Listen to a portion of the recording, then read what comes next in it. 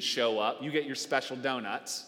And connect and help make Hope Brooklyn happen. So, if you are currently not on a team, would you hear my voice and consider joining one? Also on that connection card, you can put your name and email. You can say, I'm interested in teams. However you fill it out, as we exit service at the end of today, there will be welcome team members with baskets. Drop it in there, and we will be in touch with you with the list of teams and how you could serve. Thank you so much for helping us make it happen. We say the whole family makes it happen, and we couldn't do it without you. So thank you. This is also the part of our service where we bring our tithes and our offerings to God. You'll notice we don't pass a bucket, but generosity, financial generosity, is still super important to us. We're in the digital age, so we do it a lot digitally now. It's our way of signaling to God that we're not our own providers, that all our abilities, all our gifts, all our networks, everything, which in our generation and in our society is kind of pulled together in that net worth column, all of that is a gift from him. And it's to be used as he wants it. So he's always asked his people to part with a portion of that through the vehicle of his local people, which is be the church, as a way of signaling that. So if you'd like to participate, there are a couple ways listed to the sides of me. We have Venmo, we have Text Give, we have old-fashioned generosity box in the back of the auditorium, which you can drop in an offering. Or what we always like to encourage is if you go to our website and follow the prompts, you can set up a regular gift online, so you don't have to think about it. It's a part of your budget, and it helps us as leadership of Hope Brooklyn to know that this is something that we can budget for and be financially responsible and steward well what God is bringing. So thank you so much for your participation. We couldn't exist without it. Tables launched. Who went to a table this last week? Yes, they just launched this last week. So if you're not part of one, you're not too late, but you're almost too late. So also on that connection card, say, hey, I'm interested in joining a table. I live in Borum Hill. I live in Carroll Gardens. Thursdays are my best night of the week. Mark it there. We'll be in touch with you, and we'll get you plugged in to tables, which are our small groups of Hope Brooklyn people that meet for a meal throughout the week and include our friends into it, where we practice the art of hospitality and celebration. Today, we'll speak a little bit later about brunch. We're going to be eating out today. However, to the singles in the room, where are the singles in the room? Yeah, you're like, I'm not shouting for that. But you could, if you heard last week's sermon, you would shout for that. But anyway, I digress. Go listen to the podcast. We're having a singles lunch. So if you're interested in meeting some cool people, just making some friends, I think they went to, Black Forest, Brooklyn. Oh, that's so good. It's German food. I love it. It's just right out the doors on Smith Street. So Tiffany Owens is going to be heading that up. So after service, go outside, find Tiffany, find a group of very bubbly people, and go eat some awesome food. Do that. And then, yes, there they are. Now they're shouting. I love it. And then the last announcement I have today is we're going to be kicking off our next cohort of Roundtable. Now, what is Roundtable? Roundtable is sort of the space for those who want to go deeper and define the relationship. Maybe you've been coming to Hope Brooklyn for a period of time, maybe a short period of time, but you're like, hey, I really love this community. I like what it's about. I like its vision. I'm vibing with them. And you want to know, are they vibing with me? All right, that's a very fair question. Answer is yes, we are. Sign up for the Roundtable. It is our version of partnership. We've continued to work on it. It is now, we used to do 4 modules. Now it's only 3 modules. So 3 Sundays in March, in the month of March, after service, we'll feed you. We'll have about 2 hours. We'll have lunch, and we'll talk about 3 things: who we are as Hope Brooklyn, who you are, and how you've been made, and then where are we going and how we can do it together. So what you can expect from us now that you're sort of like a Roundtable graduate, you sort of define the relationship. You're a partner of the church, and what we can expect from you.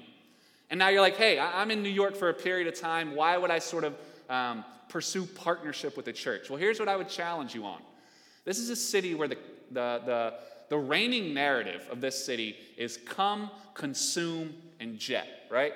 That's what this city exists on. E.B. White, in his famous essay, Here's New York, he described New York as like locusts descending on it, consuming it, and then leaving. That's just the way it is. What would it look like if we flipped that script? What would it look like is if in your time in New York, because you might not be here forever, but if in your time in New York, when you finally left, you actually left New York better than it was before you got here. That you actually left a legacy, that you planted a garden in Brooklyn that will outlive you. So that'd be really, really cool. And in fact, throughout all the Bible, you see that's the promise and the offer to God's people, wherever they are in the world, is to leave a garden, to leave it better. So I would challenge you, even if you're here for 3 years, be fully here. Be involved, be invested, commit. Powerful things happen when we don't just participate like from the outside, but we actually jump in and commit. So sign up for the roundtable. If you want more information about it, or you want to sign up after service, out the doors to the right is the What's Next table. There will be a welcome team member and a laptop, and you can sign up. It's 3 Sundays in March, March 1st, March 8th, and March 22nd, and it's from 2 to 4, so right after Sunday service. So I'd love to see you there. With that, will you join me in prayer, and then we'll jump into today's topic.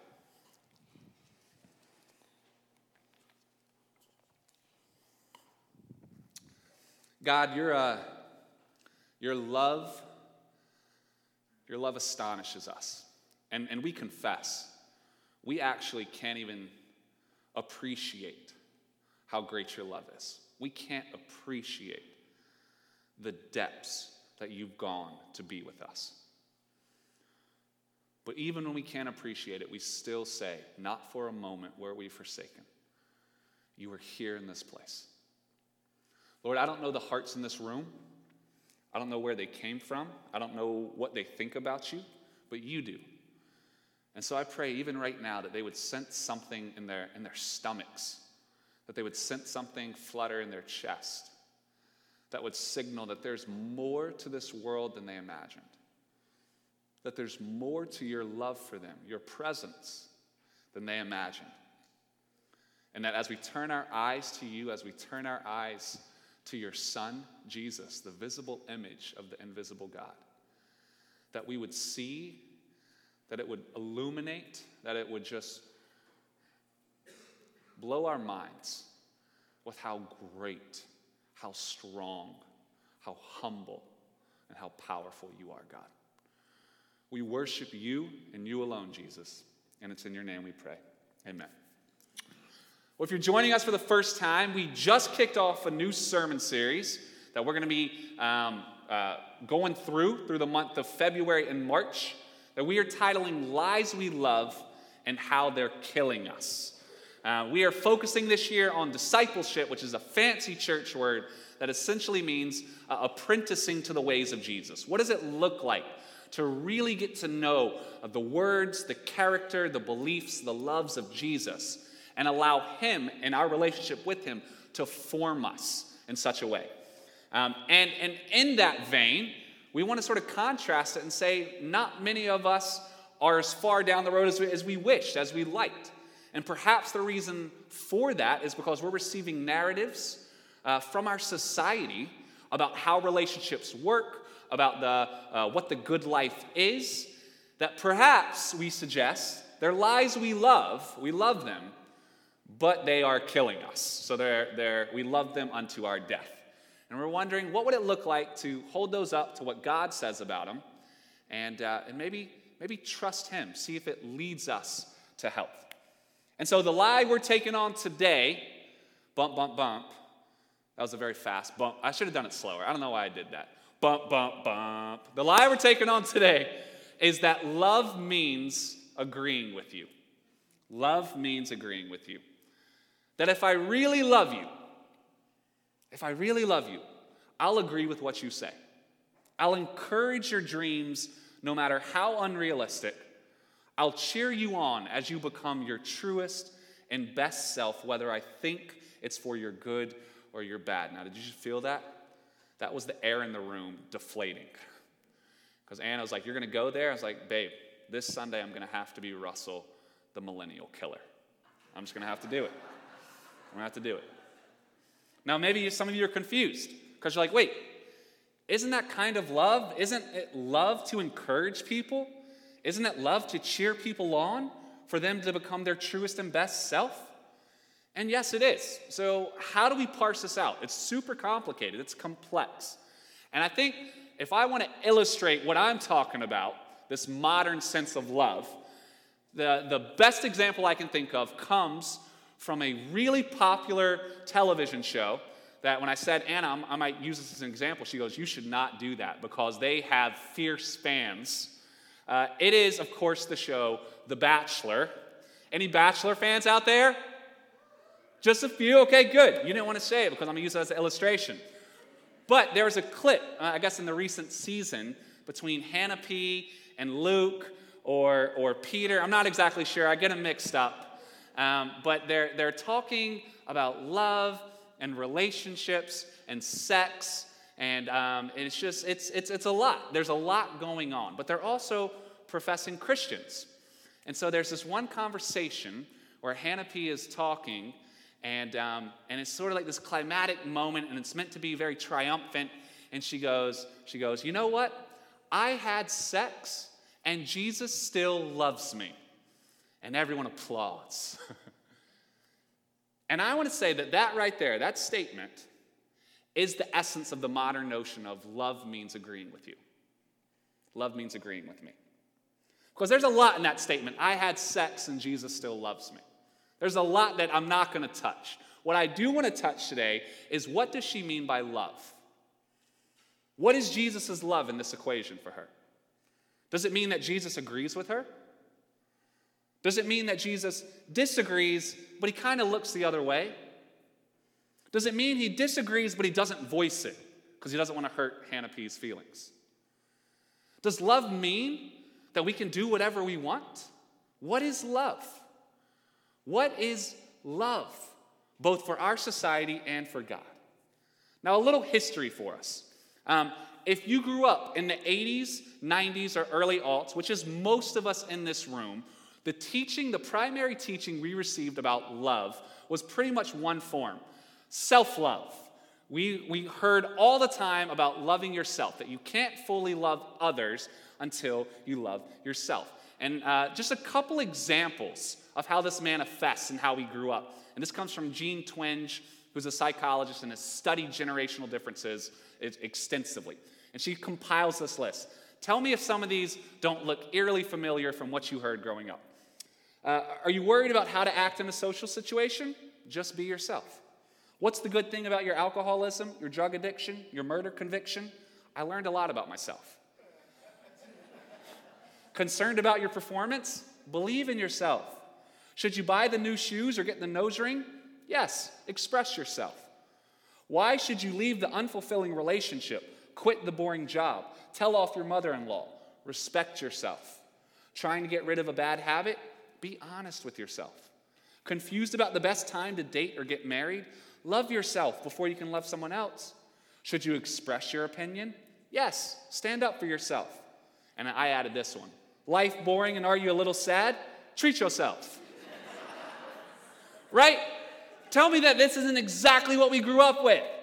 And in all of these, the premise is that the most important thing I can do in any and every situation is what is best and truest to me. Love yourself. Here's the other thing we saw in our growing up years. We saw self-esteem curriculum explode across society. It was all about loving yourself just because. Books, programs, TV, participation trophies, self-science. It was all about knowing and loving myself just because. And here's the thing. It worked. According to some studies in 2012, and it's only gotten higher since then, these are graduates of college in 2012. 61% of 2012 graduates believed they were above average in leadership ability. We are producing a lot of leaders. 76% thought they had a superior work ethic than their peers. 65% believed they had superior intelligence. They were very stable geniuses, guys. But what we found, which is great, is that high self-esteem does not lead to high performance or to success. In fact, it's the other way around. High performance leads to high self-esteem. And this is a bit of an aside, but I found it very funny based on our context. Do you know the ethnic group polled with the lowest self-esteem? Asian Americans. Do you know the ethnic group with the highest academic performance, lowest unemployment rate, and highest median income? You're 2 for 2.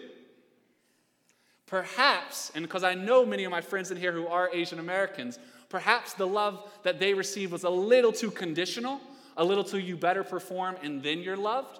But maybe there's a median, right? Maybe there's a middle ground. So we saw self-esteem curriculum explode as we were growing up. And then the last thing we saw is a shift in our thinking about humans, and especially children. Thinking about humans and children as fragile. And I got this from a book called The Coddling of the American Mind by Jonathan Haidt, who's an evolutionary psychologist at NYU.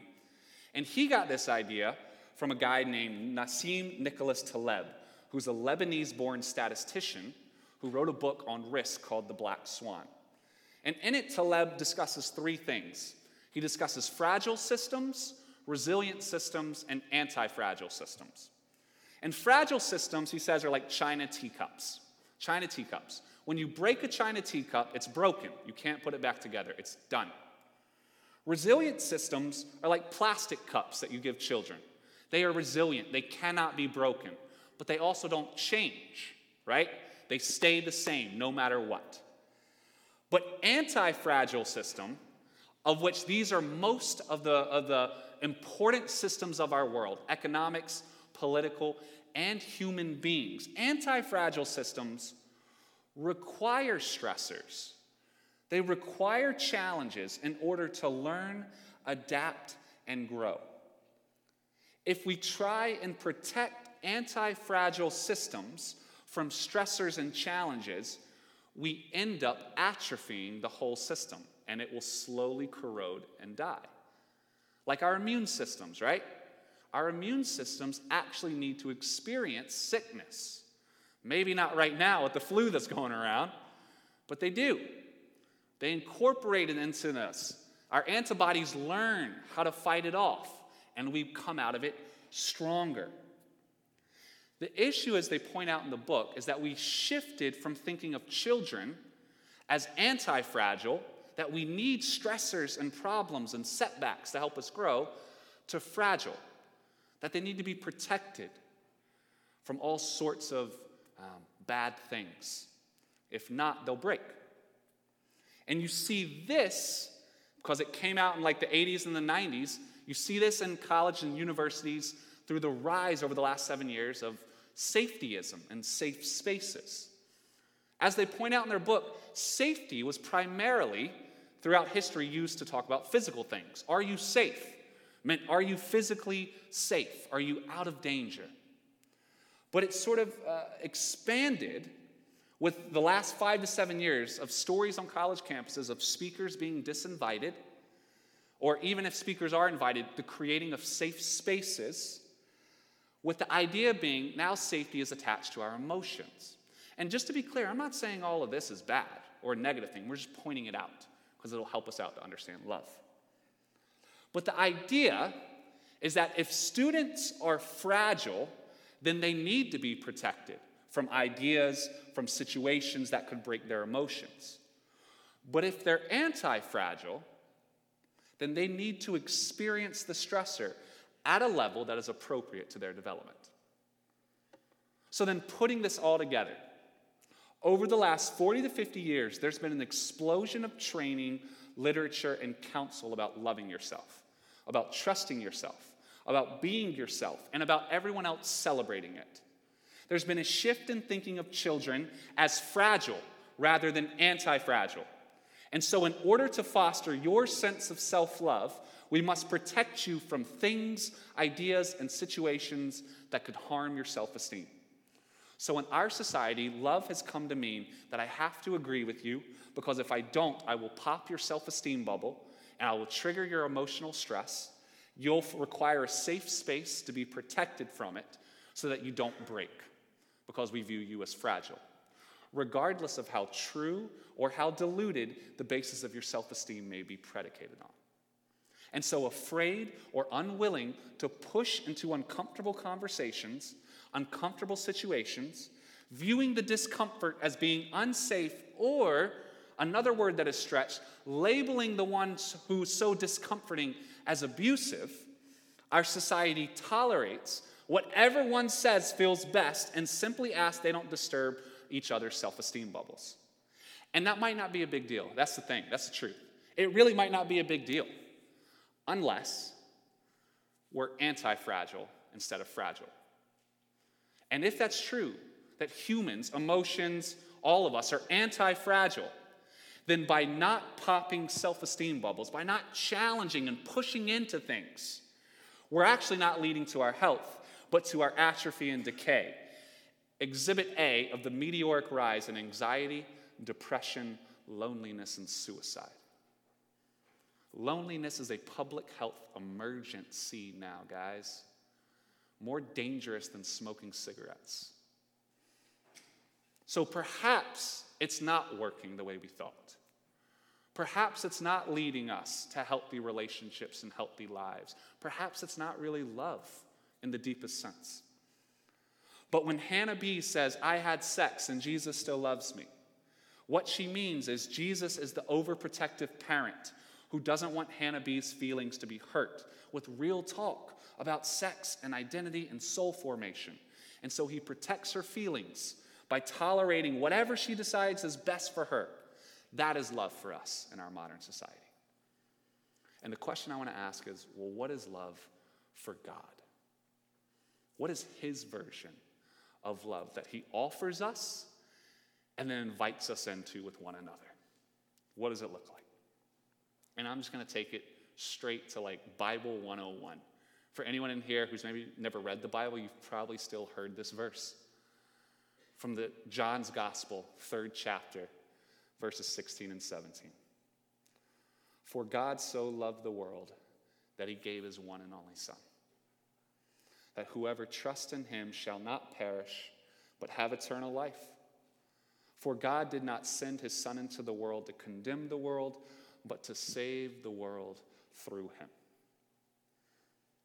For God so loved the world, he gave his one and only Son, that whoever trusts in him will not perish, but have eternal life. For God did not send his Son into the world to condemn us, but to save us through him. There are two things I see in God's version of love. First, I see a world that God does not agree with. Sorry. I see a world that God does not agree with, and we know this because the Son, Jesus, came to save the world. I see a world in pain, a world that misses the mark of his intention in so many ways. And that's all sin means. When you see that word sin, what does it mean? It means to fail to reach the mark of perfect health, of perfect peace, of perfect joy, of perfect kindness. And we all fail in that in so many ways. I see a world, as it says a little bit later on in the 3rd chapter, that loves darkness more than light. Because in the dark, I can do whatever I want, and no one can tell me anything. But when the light comes on, everything is seen. And we can see what's true and what's false and what's good and what's not good. And when we look at this passage and we understand love, God does not agree with everything about this world, and God does not agree with everything about you. I'm sorry. He does not agree with your self-destructive habits, the way you come home and turn on Netflix to avoid having to feel pain, your substance abuse, you're sleeping around, you're hoarding money, you're cheating at work, you're lying. He doesn't agree with those things. He's not a fan of them. It's funny, like those deep things in our hearts. Many of us, we talked about it. We just finished a fast. And how easy it was to give up one thing and to immediately replace it with something else. Like I was talking with a friend, and she was giving up social media, and she found one night, even though she wasn't on social media, she had spent 3 hours or something on Airbnb without realizing it. Right? That's what we do. We substitute to still get, to not get at what really is going on down there. And God knows. And he doesn't want it. He's not in agreement with it. He doesn't agree with you. He doesn't agree with our habitual temperaments of self-centeredness, of laziness, of rage, or of paralyzing fear. He doesn't agree with those bursts that we probably would all call as wrong, when poor customer service and we blow up, or we blow up at our children, or we lie to our spouse or our friends. He's not in agreement with that. But he also knows that so much of that is beyond us, that we have a choice, but so much of that is deeper than we realize. I love the way that Al Walters, who's a theologian, describes sin. This inability for the world to really fire on all cylinders, to really do well and take care of everyone. And this is what he describes. He says, the effects of sin touch all of creation. No created thing is in principle untouched by the corrosive effects of the fall. Whether we look at societal structures such as the state or family, or cultural pursuits such as art or technology, or bodily functions such as sexuality or eating, or anything at all within the wide scope of creation, we discover that the great handiwork of God has been drawn into the sphere of mutiny against God. The great danger is to always single out some aspect of God's good creation and identify it rather than the alien intrusion of sin as the villain. Such an error conceives of the good-evil dichotomy as intrinsic, that is, as part of creation itself. So we identify something in the good creation as the source of evil. And we've done this throughout all of human history. This something has been identified as the body and the passions. That was Plato in Greek philosophy. It's been identified as the source of evil, as the source of what's holding us back. As culture, in distinction from nature. That was Rousseau and Romanticism. As authority figures in society, psychodynamic psychology. As economic forces, Marx. As technology and management, Heidegger, existentialist. But as far as I can tell, says Walters, the Bible is unique in its rejection of all attempts to either demonize some part of creation as the root of our problems or to idolize some part of creation as the solution. What's he saying? He's saying you can't look at any one aspect, any one group, any one thing and say, that's the issue. If I can just fix this, then it'll be fine. It's deeper than that. There is something called sin. There is something called an enemy, as Jay talked about. I almost call it Jay Jesus. Maybe sometimes I see him that way. But there is something called an enemy that has sowed seeds of destruction throughout all of the world, all of our hearts, that leads us to not be able to live in perfect relationship with God and each other, to not be able to love. So we can't look at one thing and say that's the issue, but we can look at one thing and speak truthfully about it and say this isn't good, this isn't healthy. So in this world that God does not agree with, love first means we have to speak truthfully. We have to speak truthfully. And for you and me who are not God, because I dare say what you're probably hearing, what you might hear, is you swing to the other end and you just see people pointing their fingers, right? And condemning. But God did not send his son to condemn the world. That's not what I'm saying. Speaking truth does not mean just lecturing and teaching. Perhaps what it means is less speaking truth and more seeking truth. Maybe it means asking a lot of good questions. Maybe it means the courage to push in and ask questions and listen, but not be afraid of asking one another questions, knowing that it might cause discomfort, it might hurt a little bit. Love doesn't mean telling off. It means listening. It means listening again. It means listening again. But it means keep pushing in. So that's the first thing I see. I see a world that God does not agree with, and love means speaking truthfully. But the second thing I see in this passage, I see a world that God is with.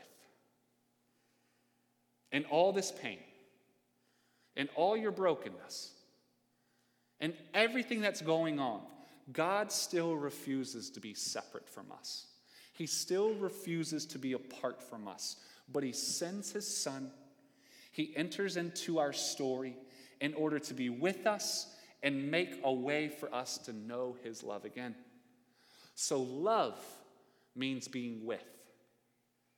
Love means speaking truth, but love means being with. Even if you disagree, Even if you know in your bones that this is not going to end up well for your friend, you're not going to leave their side. You're going to be with them as God has been with us. And if you do both, if you can speak truth and always be with, and never let one of those fail, I'm going to continue to seek truth with you, but I'm not leaving your side. I'm not going anywhere, no matter what. Then we're getting somewhere closer to how God loves us. And see, here's the thing. As I consider generational trends and the way the pendulum swings back and forth, think of the spiritual life like a mountain, right? Think of it like a mountain. I think generations before us had an idea that love was conditional. So yeah, you have this picture of a mountain, a very pixelated mountain right here. Imagine that like God is at the top, love is at the top, and perfect peace, perfect joy is at the top. What we heard growing up about religion and all of its forms is if you want to know love, you got to do the things, you got to climb the mountain to get to the top, and then you'll be loved. Do stuff, and then be loved. And we said, that's not right. That doesn't feel right. Love shouldn't be a performance. And we were correct. It's not. Which is why the gospel is unique and unlike any other story. Because in the gospel, what we hear is that God is at the top of the mountain, right? That's where eternal life is. That's love. But love doesn't stay there. Love comes down to the bottom and is with us, joins us there. In Jesus, God sends his son. God writes himself into the story to be with us where we are, at the bottom of the mountain, full of all the things that lead us to unhealthy lives and lead us to our death. Full of violence, full of all of it. He's there at the bottom. God is with us. But here's what you and I did and our generation did. We stopped there. We said, yay, God loves us. He's joined us where we are. Now we can all just stay here. To which God says, no, that's not what I'm saying at all. I've come down because you were never going to get up to the top. But we're not staying here. There's a mountain to be climbed. And I know the way back up, says Jesus. Will you come with me? And that's the question. If love is unconditional, and if God knows that we're anti-fragile creatures, then he's going to speak truth. He's going to come to the bottom of the mountain and say, I know you can't get to the top. Here are the reasons why. I see your heart, and it's not good. Here are the reasons why. And there are lots of great things about you because I made you and I know you. But there are also lots of things that are holding you back from really knowing me, from really flourishing. But me coming to the bottom of this mountain is not agreeing that it's good that we should stay at the bottom of this mountain. It's because you could have never gotten to the top. I've come because I love you that much. I've given up the glory at the top of the mountain. I've come to you to pour out my love for you, to tell you that there is no stretch of mountain, there's no distance that I won't travel for you. Now, do you want to keep climbing with me? I can show you the way. It's relationship with God in Jesus which brings about the deepest sense of our validation and our love. Because Jesus challenges us to our very core. And when you've ever been in the presence of God, like really in his presence, you feel overwhelmed. You feel two things. One, you feel that you so don't deserve to be in his presence.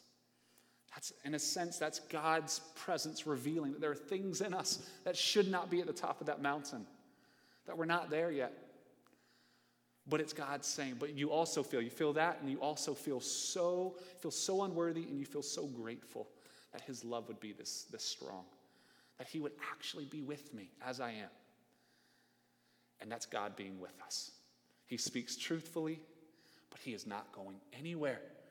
No matter what, he's not going anywhere. We say to God, we know we're in deep pain and the world isn't right. And he says, yes, that's true. And yet we ask, in spite of it, can we be accepted? And he says, yes. Now let's climb together. Which is why, friends, when we're doing it right, Christians know a love that the rest of the world so longs for. It's the only truest sense, it's the purest sense of love. because it's a love that does not look away from the deep brokenness of this world. It's a love that can handle it, that can incorporate it. Deep, deep brokenness can incorporate it because it's a love that has joined us in that place and not been defeated by it. It's a love that went to the cross, and absorbed all of it, took it on himself, and yet was raised to life 3 days later. This is how we know that this love is true. This is how we know that this love excludes no one, because there is no one so broken, so jacked up, that they can't be in God's presence. The only one excluded from this love is the one who doesn't want this love, the one who excludes themselves. Everyone else can be a part. Everyone else, wherever they are. If you're willing to be honest, if you're willing to come truthfully, and to have the light invade your darkness and expose things, and know that the exposure is not going to condemn you, but it's actually going to heal you and bring you back to life, you can be there no matter what it's been. This is what we know. This is how we know the depths of his love, because God ended his life on earth by hanging and dying and bleeding out on a cross. He isn't just with us in like the same room, the way that we're with each other right now. He's with us in the sense that he has suffered the exact same things you have suffered and more.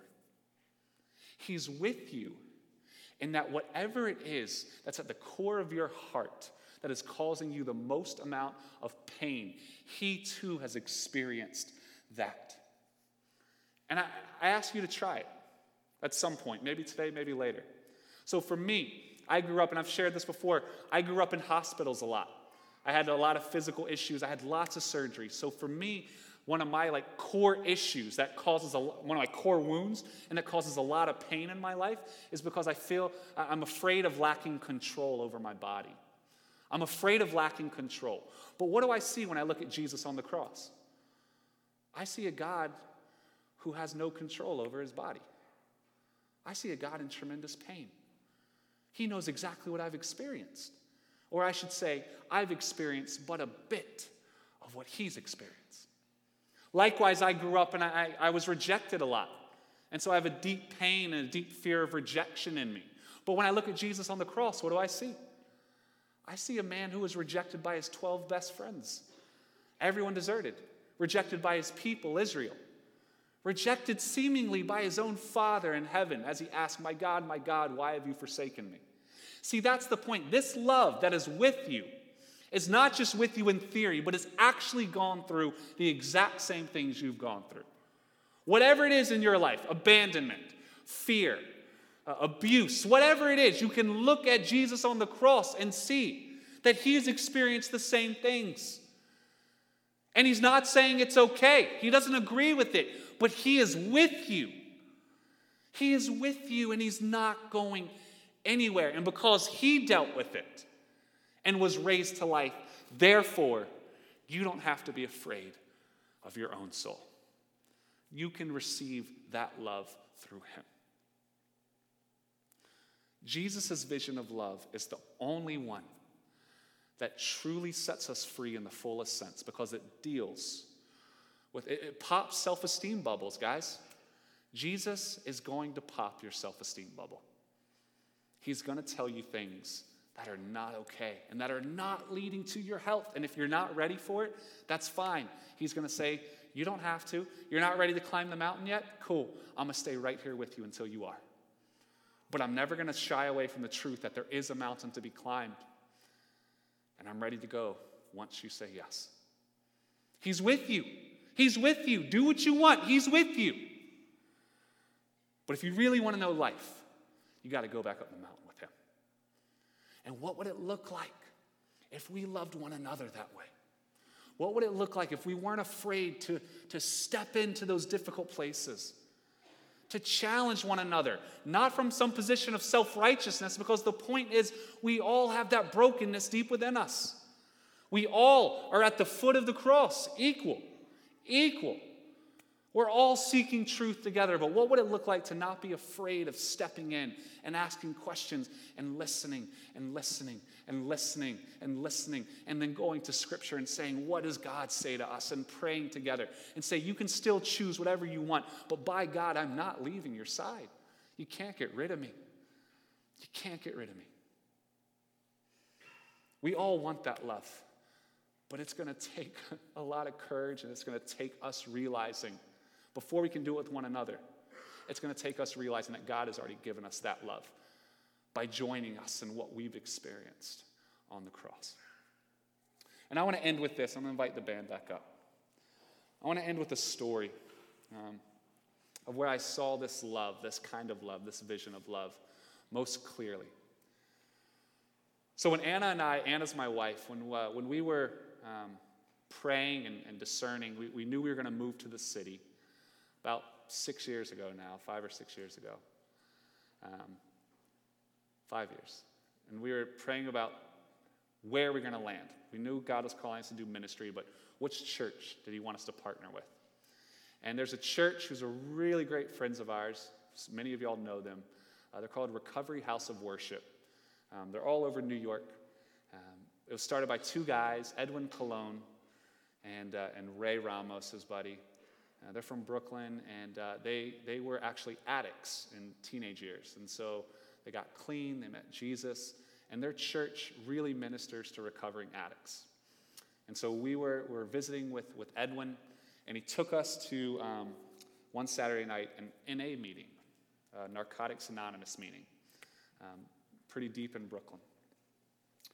And we walked in, Anna and I walked in, and the first thing we felt was about 25, 30 people, was just this rush of warmth. 25, 30 people, and maybe 5 to 7 of them came up to us, complete strangers, welcomed us, shook our hands. One guy said, hey, can I get you a cup of coffee? It was overwhelming. Overwhelming. And this, mind you, in Brooklyn, in a borough that is experiencing gentrification, as we all know, and Anna and I were the only white faces in the room. So we weren't unaware of that. Warmth that just took our breath away. And then the session started. And essentially all it was people standing up, saying their names. Hi, I'm Russell. I'm an addict. And I'm celebrating, and then they would name a certain amount of time. Hi, I'm Russell. I'm an addict, and I'm celebrating 3 days of sobriety today. Hi, I'm Russell. I'm an addict, and I'm celebrating 3 years of sobriety today. Hi, I'm Russell. I'm an addict, and I'm celebrating 30 years of sobriety today. And no matter how much of the time, the entire room would erupt in applause. 3 days, 3 months, 30 years. Awesome. Praise God. Well done. Well done. Just cheer and encourage. But no matter how much the time, they were still an addict. Speaking truthfully to the reality, the depths of the brokenness that is within us. Not avoiding it and not shying away from it. The most heartbreaking part of the time is when someone would stand up and say, hi, I'm Russell, I'm an addict, and I have to give back my time. Which meant they had relapsed. You would feel an emotion, just swell of grief, move toward the person. You'd hear people say, that's okay. Don't stop coming to these meetings. You're okay. Thank you for being honest. And then the person would share in ridiculously vulnerable, raw, uncensored language exactly what had happened and how they gave in. And at the end, people would applaud. They would grab their shoulder. They'd be in tears. Guys, love does not agree with everything. Love is willing to speak truth and enter in with open hands and on your knees. Not coming in self-righteousness, but not letting the person you love go a separate way because you're afraid of popping their self-esteem bubble, of offending them. Love enters in and hoping they'll do the same to you. And love doesn't move. Love is with. Love is with. Love is with. No matter what you decide, I'm not going anywhere. Nowhere. And the only reason I can do this with you is because I have a God who has done that for me. And no matter what happens in my life, I look back to the cross and I realize, oh my gosh, Jesus has already suffered that. Oh my gosh, he's already taken that. There is nothing in the stretch of this world that can separate me from his love. Nothing. Nothing. So I'm not going to be afraid of entering in with you as well. And what would it look like if we were a people who together with open hands and humble hearts spoke truth and climbed that mountain again? I know, and my prayer is that the type of love I experienced at that NA meeting would just swell here in this space. That we would be known for that as well, as a people who do not shy away from truth, but a people who will not shy away from being with each other either.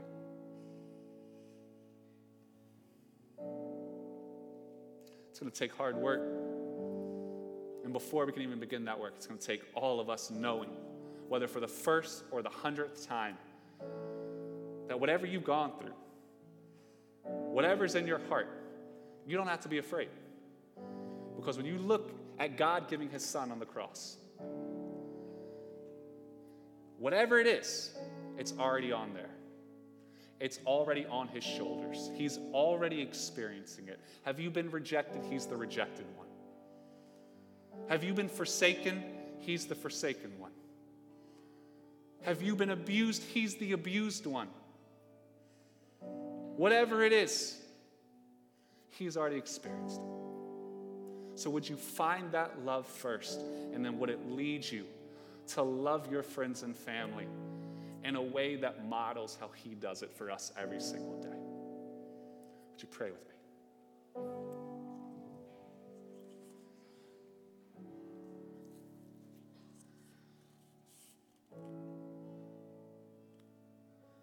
If there's anyone in this room who's never experienced the love of God through Jesus, and maybe you don't know what that means, and maybe you're not sure of all the particulars, but there's just like a rustling in your chest and your stomach.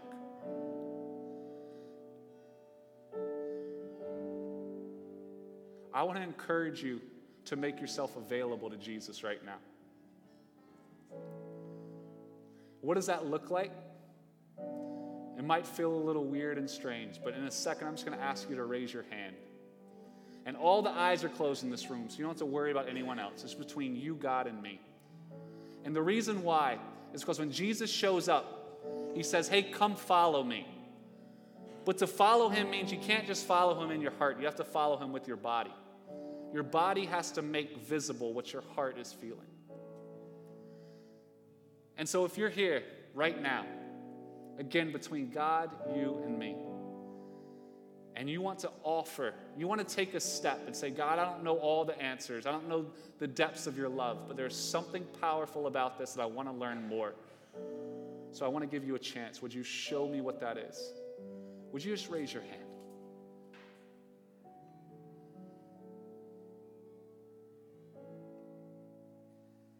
Lord, you see the hands raised. So my prayer is for you, if your hand is raised, that right now and this week going forward, as you consider the Jewish man Jesus bleeding out on a cross, would you put upon him everything you've experienced? And would you hear his words saying that none of that is too gross, none of that is too much, none of that is too heavy for my shoulders and my love. I see it. I'm with you in it. And I will love you through it. Be free with me and come climb this mountain. And for the rest of us in this room, God, it's so hard. We step outside these doors and we're told we're so afraid of saying the wrong thing. We're so afraid of offending people. We don't know how to be in relationship anymore because all we've ever heard is just love yourself. What does it mean to truly see each other and to surrender to people's words, to let them to sharpen us, even if it hurts a little bit? Well, it means seeking truth together and being with each other. Show us how to do that. Right now, God, you can speak truth to us because you are with us. Let it fill us and give us courage to speak truth to each other and be with each other. We need you, Lord. And right now, as we sing and respond, would you meet us in those broken places with the love that is only from you, because you came down that mountain. You came down. You came down for us. That's how humble and how good you are. Thank you. Would you stand to your feet now? And we're going to respond to this great love by singing a song together.